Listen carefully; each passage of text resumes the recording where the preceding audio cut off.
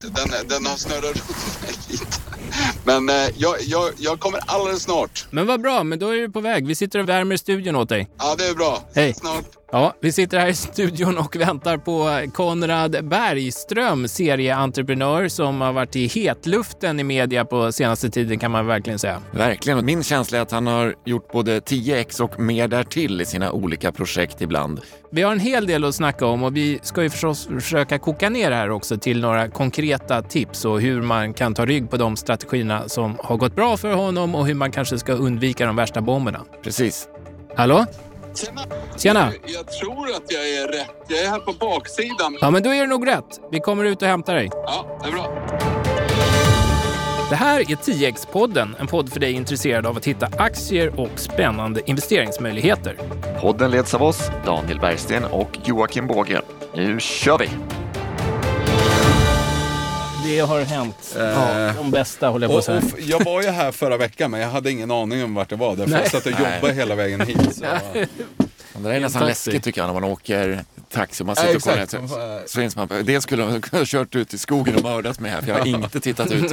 Jag kan inte beskriva vägen för någon. Liksom. Sätter du din telefon på... Ja, den är på ljudlöst. Så kan vi... Lär vi känna varandra i podden. Ja, det är bra. Effektiva med tiden. Har vi ett glas vatten bara kan vara bra. Och det kanske... löser vi, säger de där ute. Ja, och kanske en kaffe. En svart. Och kanske en kaffe. Och prinsesstårta. Nej, ingen prinsesstårta. Välkommen hit, Konrad Bergström. Du hittar hit till slut, in i värmen. Exakt. Ibland så tar ju tekniken en på villovägar. Och det hände idag. Ja, men nu är du här. Hur är läget idag då? Hås eller bäs? Jag tycker att det är fantastiskt bra. Det är ju lite ruggigt väder, men det bryr inte jag mig om. Jag är lite som en labrador. Man är alltid glad för varje ny dag som kommer. Får komma ut och ta tag i sina utmaningar för dagen. Skönt. Labrador. Men du, om med egna ord, berätta kort för de som inte vet vem du är. Hur låter det när du beskriver dig själv? Den kortaste versionen är väl Konrad, men... Jag jobbar med att ta fram olika produktkoncept där jag är starkt involverad i både design, varumärke och go-to-market. Och för att kunna göra det så måste man väl ha en ganska stor analytisk förmåga och kunna se in i framtiden på hur olika marknader kommer att förändras. Och det har jag varit väldigt duktig på. Du har startat bolag där designen har varit centralt, både Zound, numera då Marshall, och Xshore, högtalare och elbåtar. Och nu lägger du mycket tid på Söder som gör schweiziska tvålar och Ogin, en sorts örtbrännvin. Ganska bred portfölj ändå av investeringar. Jo, fast som jag sa, liksom, det jag är duktig på det är liksom design och koncept. Och det finns ju en röd tråd igenom det här att alla fyra är väldigt starka varumärken och har en väldigt designig bakgrund, och jag är en sucker för bra produkter. Det har alla fyra också. De är kompromisslösa på sitt sätt. Men det känns ändå som att du inte gör det jättelätt för dig. Det är marknader där det finns, kan man väl säga, viss underdrift, ganska stark konkurrens. Det innebär väl också att det är ganska riskfyllda projekt det här. Hur resonerar du kring det? Jag är helt oenig med det. Ja, okej. Ja. För mig så är det inte så stor risk, utan det här är ju saker som jag kan, och jag gillar väl lite utav att vara den där utmanaren som tar saker globalt och är duktig på att, liksom, om du har en fantastisk produkt, en produkt som löper med en samhällstrend och du har ett starkt varumärke, så kan du ju liksom sälja det här globalt. Och det är det jag kan. Så för mig ser jag inte att det är en stor risk. Nej, du litar på att du är bättre än konkurrenterna? Ja, det har jag väl bevisat många gånger. Ja, ja, skönt. Ja. Det man har lärt sig om det är att du började som snowboard-entreprenör, skulle man kunna säga. Tjänade du din första miljon där? Eller när kände du att du gjorde det? Jag förlorade nog 2,5 för att jag tjänade min första. Och det är ju svårt att säga. Och hur gick det till? Nej, jag fick ett arv av min farfar som jag satt in på. Jag var importör för Quicksilver då. Alla de pengarna gick rakt in på deras konto. Och sen vet du fan hur det tädde sig. Men det var inte stora vinster, utan det var förluster. Så att det var den hårda skolan. Och det gjorde väl också liksom att pengar på något sätt fick ett värde. Att de där första pengarna som man bara liksom fick hade inte samma värde som sen när man började tjäna pengar. Och i alla mina bolag som liksom från start har varit väldigt liksom tillväxtdrivna, så är det ju svårt att plocka ut pengar på vägen, utan man satsar liksom allting du har tjänat satsar du på nästa år och nästa säsong. Vad är den bästa avkastningen som du har haft, känner du vart? I vilket av dina projekt har du tjänat mest pengar, går det att säga? Jag har nog varit duktig på att tjäna pengar liksom sedan väldigt tidig ålder. Alltså om du sitter och har kontrollen över alla parametrar, så är det ju på något sätt enklare att tjäna pengar, tycker jag, än om man gör en investering som den baseras ju på vad någon annan säger, men du kan ju inte vara med och påverka det på något sätt. Men om du då går tillbaka till min bästa affär. Ja, precis. Jag har gjort så pass liksom många affärer, men om man tittar på Zound så var väl insatsen efter split liksom 10 öre och jag sålde på 225. Så att det var väl en hyfsad affär.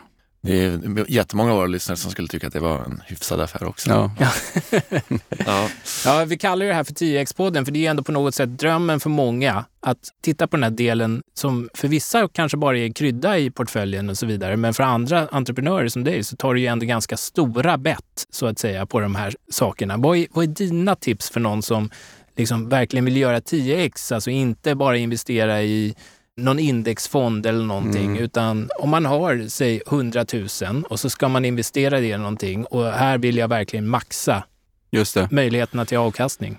Ja, exakt. Det beror ju också på, jag tror, alltså om man tittar på 10x, om det är från 1 krona till 10 kronor, så är det ju en diskussion, och liksom går det från 1 miljard till 10 miljarder så är det en helt annan.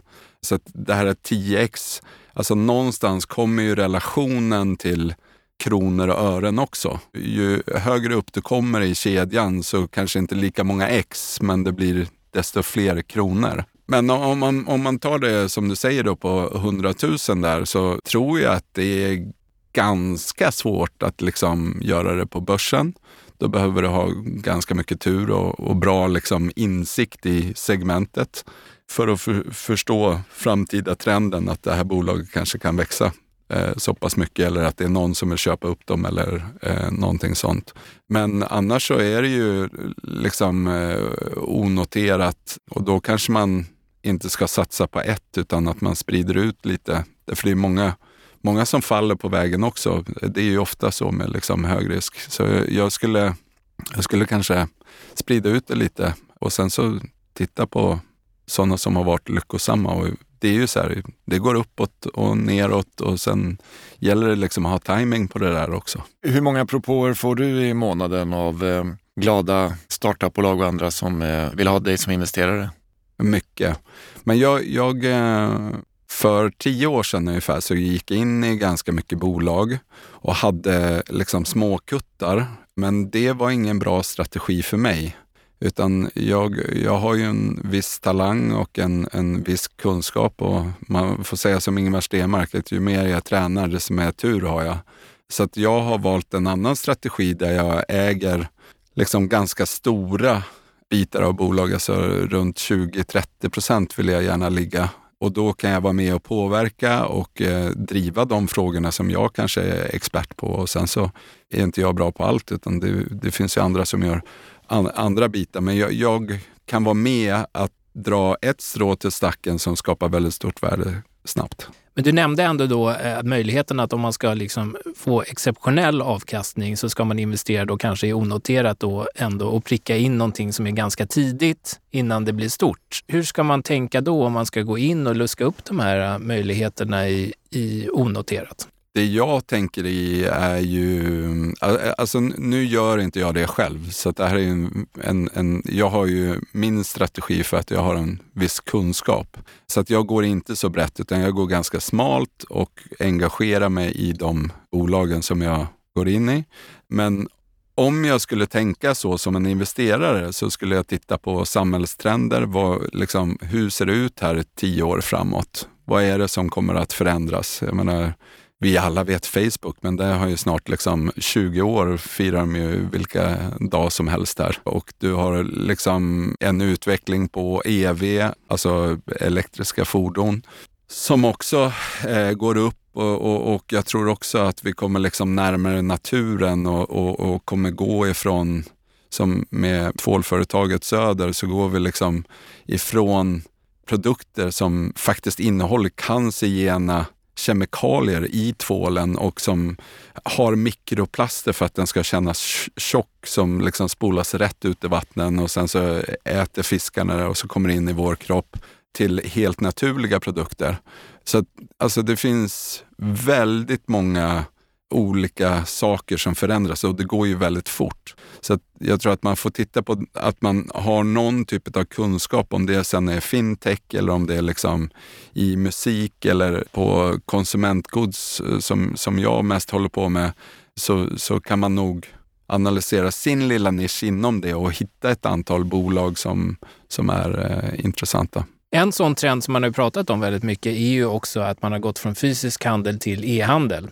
Nu har ju det haft ett visst bakslag, men i alla fall om man tittar på de noterade bolagen. Hur ser du på det som ändå har en viss insikt från Marshall och så också? Jag menar, ni har ju återförsäljare som Kjell & Company och Clas Ohlson och så vidare. Hur ser du på den framtiden för fysiska butiker och e-handel? Vad får vi för utveckling där? Alltså på Marshall så har jag inte alls någon roll på liksom distributionen i Sverige och så, utan jag är ju rådgivare till familjen och jobbar väldigt nära Henri och Jeremy. Men om jag skulle ta liksom, och i stort så tror jag ju liksom att bara för att börssiffrorna går ner på den här, så kanske det har varit en tilltro ifrån investerarna att det skulle växa snabbare eller någonting sånt. Jag tror att vi alla, om vi tittar på oss själva, köper mer och mer saker på nätet. Så att hela köpbeteendet håller ju på att förändras och det är väldigt mycket produkter som är väldigt skönt att det bara kommer hem liksom matkassen, alltså de sakerna som det handlar hela tiden. Sen kanske man vill köpa specialvaror i ostbutiken eller i fiskbutiken eller vad det är, men liksom standardgrejerna, smör, mjölk eller havremjölk eller vad det nu man köper, det är ju väldigt skönt att det bara kommer och står utanför dörren. Så jag tror att det finns fysiska butiker i framtiden. Det är dit man går för att kanske få uppleva produkten när du är som ny konsument för ett nytt varumärke. Om det är teknik, testa den. Om det är en tvål också för att testa och känna. Men sen för oss på Söder så är ju fysiska butiker extremt viktigt. Därför 53% av vår omsättning är refills. Så i Schweiz då så går folk som en gammal mjölkkanna med de här glasflaskorna som vi har tillbaks till våra butiker och fyller på, vilket är helt fantastiskt. Otroligt. Och då gör de det själva, det är inte att... Nej, utan vi har butiker vid tågstationen eller tunnelbanan och 53% av vår omsättning är refills. Otroligt. Och det finns 130 ställen i Schweiz som vi har refills på. Vi återkommer säkert till Söder där. Man måste bara höra när vi pratar om det här med fysiskt och e-handel. Att köpa en dyr elbåt, Xshore, misstänker jag kräver att... Alltså hur ser affärsmodellen för försäljningen ut där när du tittar några år framåt? Det är ändå ett nytt beteende kanske hos att gå från en fossilbåt till en eldriven båt. Ja, alltså nu har inte jag varit verksam på Xshore på sista 1,5 åren. Men jag kan ju prata om när jag var där, så var vi ju ganska förvånade över att folk faktiskt köpte en båt på nätet för över 3 miljoner kronor.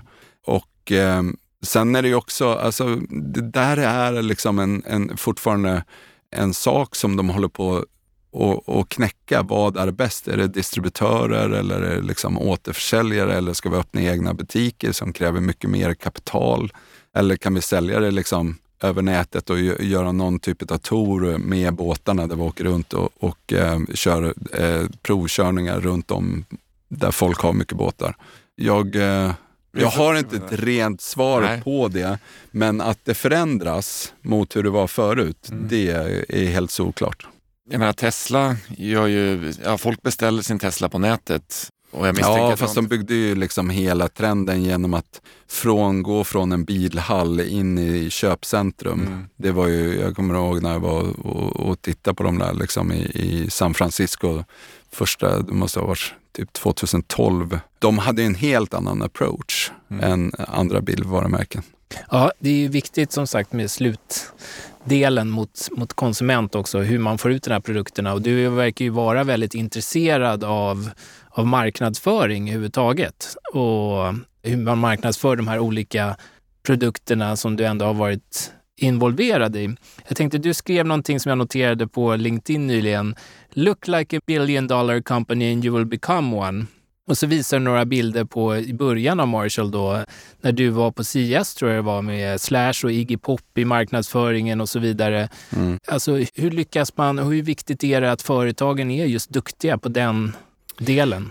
Det där har ju också att göra med vilken ambition man har på tid att komma dit. Men vi hade ju alltid extremt aggressiva tillväxtmål. Första året så omsatte vi 3 miljoner och med den här supergasellen så med 4 bokslut så var vi uppe på 325, så var det en tillväxt närmare 11 000% med vinst varje år. Och det är ju fortfarande rekordet på det där, alltså det är ju Sveriges snabbast växande bolag. Men jag har alltid haft den där tesen med att liksom, vill du vara stor så måste du ju se stor ut. Och det handlar ju allt om liksom, hur ser din kommunikation ut? Har alla liksom samma e-mail-footer? Alltså om du ska in på en stor kedja eller liksom idag då en stor näthandlare, så kommer ju de ha, för att få en stor order så kanske du pratar med 5 olika stakeholders inom bolaget. Och de kommer ju se väldigt snabbt om det här är på riktigt eller inte, hur seriös man är. Och det är det jag menar med att i all kommunikation och när du representerar på mässor och sånt där, det måste vara snyggt och rent och det måste liksom se lite maffigt ut. Annars så kommer det andra diskussioner om, jaha, vad gör de här? Ja, den här är väl fin, men vi väntar 3 år får vi se om de överlever. Och den biten kan du ju ta bort genom att liksom, shit, de där vill man ju vara, vilka jävla vinnare. Ja, jag tänker nu när det är lite tuffare tider också att jag hör ju det själv från andra investerare och från folk som sitter i styrelser och så vidare, att de tycker att men nu är det lite tufft så nu måste vi gå till lönsamhet snabbare så vi drar ner på marknadsföringen. Ja, skitdumt. Det är inte, alltså, jag har ju byggt ganska många framgångssaker precis i de här tiderna och det blir ju på något sätt att hela branschsegment blir negativa. Och om du kan då vara själv med att du satsar framåt, och det behöver inte vara så jättemycket, men du kommer in med en positiv attityd, du håller huvudet högt och du har liksom en ambition framåt. Tro fan att de sluter upp och vill vara med dig och köpa dina grejer. Därför alla andra så sitter de så här, nej nu måste vi ta ner det marknadsbidraget och nu ska vi inte göra så.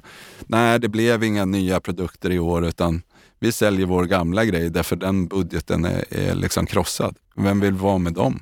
Tror du att det kan vara en fälla om man drar ut det här för börsbolag då? För att nu är det ju en väldig press på att bolagen helt plötsligt ska visa lönsamhet på bekostnad av tillväxt och annat. Att man skjuter sig själv i foten. Alltså jag tror ju, det här med lönsamhet, den är ju fortfarande helt relevant. Men däremot så finns det ju liksom, jag tror att det är svårt att spara sig ur kriser.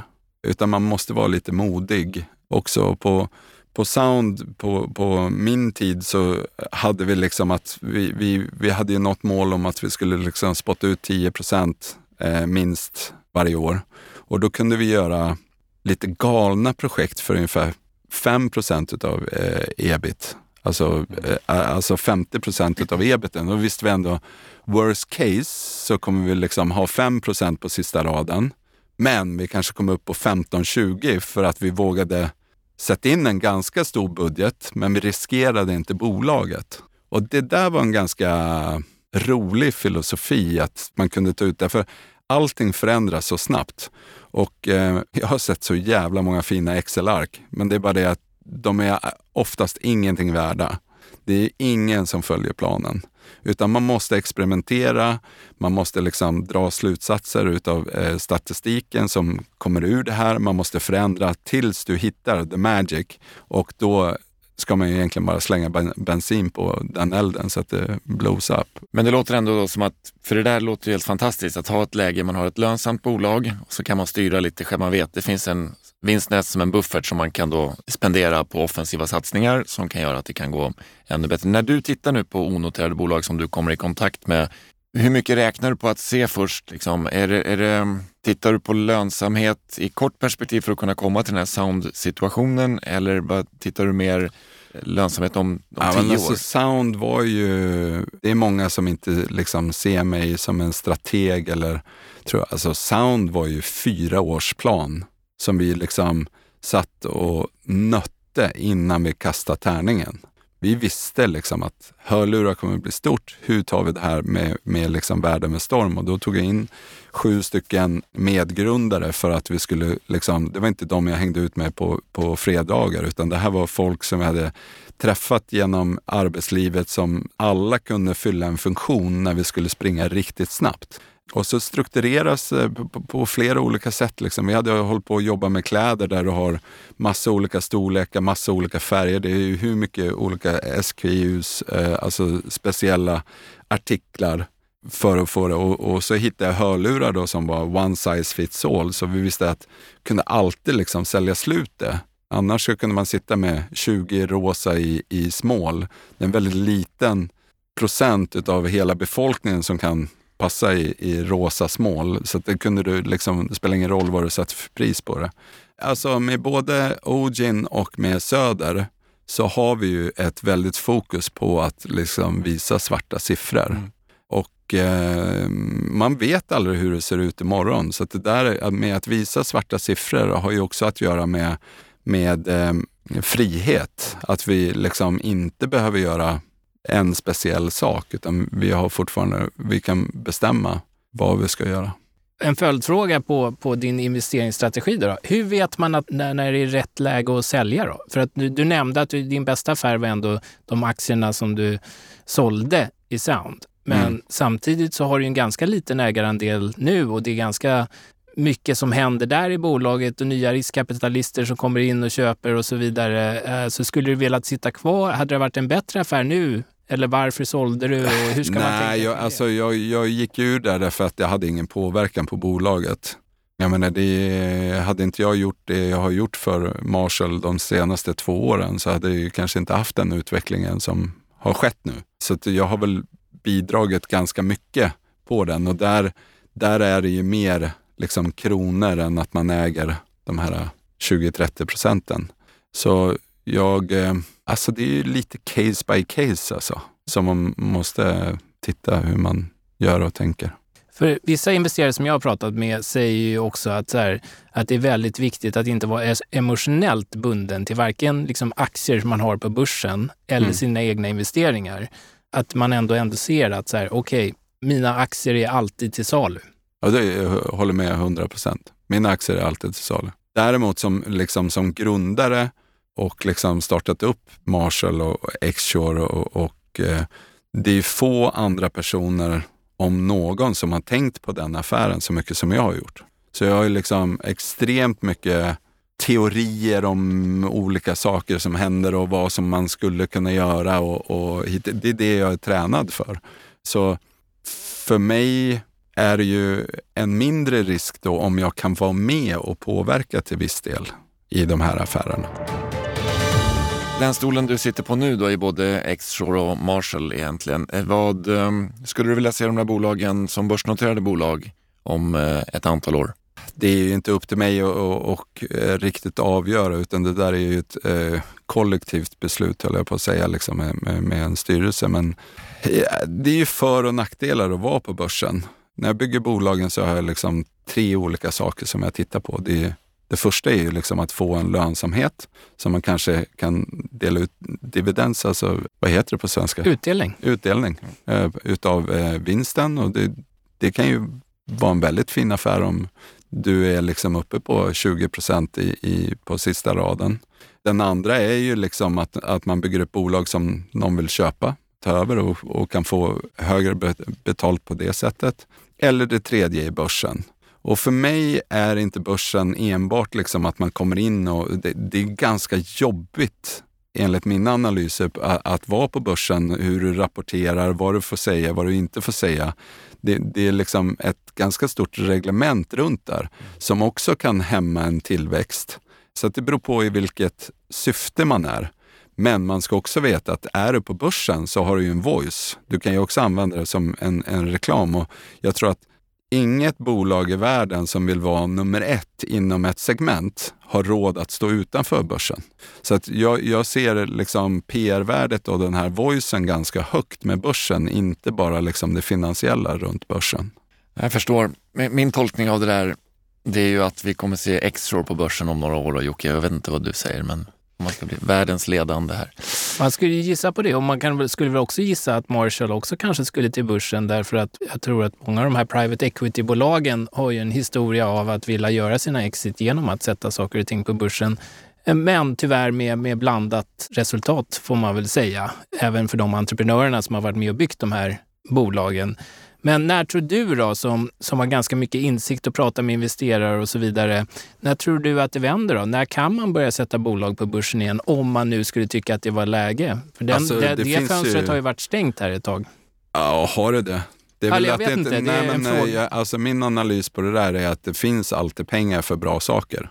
Så liksom, det finns ju massa liksom fonder och annat som liksom står och blöder för att de inte gör investeringar. Så att det handlar väl mer om att det ska vara rätt bolag som ska gå in på börsen. Och med de förändringarna och liksom hela världsgrejen som har hänt liksom för liksom 2,5 år sedan, då trodde vi att vi skulle leva i någon där inga omständigheter från yttre världen skulle hända. Och idag är det väl så här, det kan hända vad som helst och vi får nog vara beredda på lite vad som helst. Hur anpassar vi oss till det och blir framgångsrika? Så det är ett helt nytt game skulle jag säga på de senaste 2 åren. Men har du ett bra bolag som då kanske Marshall är, så är det ju ett perfekt bolag att sätta på börsen. Därmed inte sagt att det finns massa stakeholders i det här som kanske inte tycker att det är bra. Liksom. Familjen har ju en stor legacy i bolaget och deras ambition kanske inte att sätta det på börsen. Men ja, som sagt, jag låter dem avgöra det där själva. Men siffermässigt, liksom Marshall, hur de växer och de pengarna de spottar ut nu efter fusionen är ju fantastiska. Hur mycket tid lägger du på att titta på börsen och följa börsen i Stockholm och andra delar av världen? Alltså, även jag själv, som kanske är den sista och erkännare, så ser jag ju liksom mina projekt lite riskfyllda och har ju en portfölj på börsen och sen har jag liksom Vill du dela med dig om några? Ja, jag kan göra med mina strategier jag har där. Så jag har en för pensionen som jag då har en strategi att liksom gå på de stora techbolagen och lite läkemedel och banker. Men där har det ju varit en väldigt fin utveckling bara för att dollarn också har gått upp. Det är ju ofta amerikanska bolag. Och sen då på min egna portfölj så har den mer varit för att ligga mer mot huset, alltså risk mot räntan. Och den portföljen har jag ju en strategi på att ta stora svenska bolag som ger bra utdelning. Så att den vet man ju liksom, den kommer aldrig bli liksom 100% på ett år eller mest trovärdigt. Men det är ganska sannolikt att det kan bli uppåt 10%. Medan den här andra då har man ju sett att det kan gå väldigt fort. Det är lite risk. Hur aktiv är du i de portföljerna med att göra justeringar utifrån vad du... Enligt mig väldigt aktiv, men jag kollar över, liksom, de gör förändringar minst någon gång i kvartalet. Och det tycker jag är ganska ofta, för de här är liksom väldigt långsiktiga. Ja. Men jag tittar över och tänker till och liksom, fan, det där bolaget det är intressant, och så kanske jag gör någon växling. Men Ja. Även om det inte är 10x-bolagen då kanske i någon av de portföljerna, men är det några som du kikar extra på nu för den där typen av investeringar? Nej, men jag har jag har mindre summor fast ändå hyfsat ansenliga summor på lite så här kryptovaluta för att liksom, jag vill inte missa hela tåget, men det är liksom 5% av min portfölj, men det kan ju också, den kan ju definitivt ge de här liksom Xen vi pratar om. Det har varit bra utveckling här under hösten till exempel. Ja, fast jag brukar säga det, liksom, det är aldrig klart förrän man har pengarna på banken. Så liksom, allt det där är ju någonstans här. Men jag tror ju att liksom, kryptovalutorna kommer ha någon del av vår framtid. Hur och så här, det har jag inte liksom analyserat fullt ut. Och då lägger man en liten procent på det på pensionsfonden, har jag gjort i alla fall. För att det är en långsiktig utveckling. Spotify, vad tror du om den utvecklingen? Det är ett fantastiskt svenskt bolag som gör en stolt och liksom varit med i hela den här innovationstech, liksom bygga tech-Sverige. Men jag har nog ingen riktig liksom åsikt på aktien. Är det någon annan aktie som du tycker är speciellt intressant nu då, som du tittar på och köpa på och kanske väntar att det är läge om du ska göra någon förändring i portföljen här framöver? Ja, men banksektorn är väl intressant.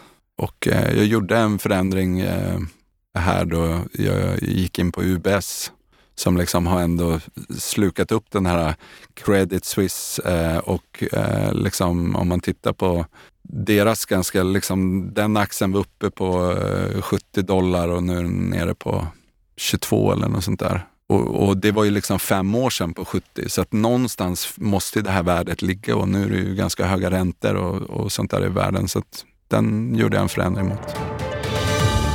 Det börjar väl bli dags att runda av här snart, men jag tänkte komma tillbaka till där vi började. Du nämnde ju att du fick ett arv, 2,5 miljoner, du förlorade dem. Förlorade, jag investerade. Jag sitter ju här med plus på kontot. Det är som sant. Sagt, det är liksom... Men du nämnde att du inte var en bra affär i alla fall med just de 2,5 inte kortsiktigt, som du köpte. Men det kan ha varit min bästa affär långsiktigt så länge jag lever, eftersom det var första investeringen. Exakt. Ja. Men det jag tänkte komma tillbaka till var med all den fantastiska karriären som entreprenör som du har haft och all de lärdomarna som du har haft och med den kunskapen idag. Vad skulle du göra om du fick ett arv på 2,5 miljoner idag? Det där har man ju tänkt på, liksom, om jag hade bara låtit de pengarna sitta inne. Det här var ju liksom slutet 80-talet. Så hade jag kanske kunnat leva bra bara på det. Men fy fan vad tråkigt. Ja, eller hur? Så jag tycker att jag gjorde ett rätt beslut där att bara ösa plattan på botten. Pedal to the metal. Bevisligen. Men min tanke var, om med all den här kunskapen, om du skulle investera 2,5 miljoner idag, om det damp ner på kontot, vad skulle du göra med de pengarna då? Du får inte lägga in det i någon av dina befintliga portföljer bara. Nej, men jag skulle nog investera långsiktigt på samhällsförändringar eller beteendeförändringar för barnen och sprida risken ganska stort. För det är svårt att pricka helt framtiden rätt, men jag tror då har du de här liksom många Xen, kanske liksom mer mot 100x över lång tid. Men mer konkret då, aktier, fonder, onoterat? Jag har ju lite sådana grejer med till exempel Wall Street som går in på ett väldigt tidigt stadium och har visat väldigt höga X. Så det är väl den som jag ser. Och de har ju ett fullt team liksom, som jobbar med det här hela tiden och kan analysera. Och jag var uppe idag och tittade hos dem. De börjar ju få riktig koll på grejerna. Tack så hemskt mycket Konrad Bergström. Och Daniel, har du en sista fråga eller någon fundering? Jag tycker det här har varit ett fantastiskt intressant samtal. Ja, verkligen. Jag behöver smälta allting och fundera på hur jag ska börja. Om jag måste åka till Schweiz för att köpa tvål och sådär och refill tvål. Det finns på Grandpa, så att vi har några ställen här i Stockholm. Ja, finns refillen där också? Alltså? Jajamän. Ja, underbart. Då behöver jag inte åka så långt. Nej. Inga fler frågor. Nej. Och jag ser fram emot att åka elbåt. Jag har fortfarande inte testat någon av dem. Det är ju, alltså, hela grejen med elbåten är ju upplevelsen. Att få komma ut på vattnet, som jag då tycker är världens finaste plats, utan oljud och avgaser. Det är ju helt förlösande. Det är ju en sån frihetskänsla. Så det måste du bara göra. Och det måste ni alla göra. Ja. Absolut, vi sätter upp det på listan också. Det gör vi. Ja. Tack så mycket, Konrad. Tack. Den här podden produceras av Rever Communications och klipps av Red Means Go. Kom ihåg att inget av innehållet i denna podd ska ses som investeringsråd. Vi föreslår alltid att rådslå med sin bank eller finansiella rådgivare utifrån ens egna ekonomiska förutsättningar om man är intresserad av att investera i aktier. Lyssnarna kan också anta att vissa av bolagen som medverkar i programmet gör det som en del av ett betalt samarbete. Är du intresserad av att medverka i podden kan du kontakta mig, Joakim Båge, på joakim@jbkab.com. Tack för att ni lyssnade.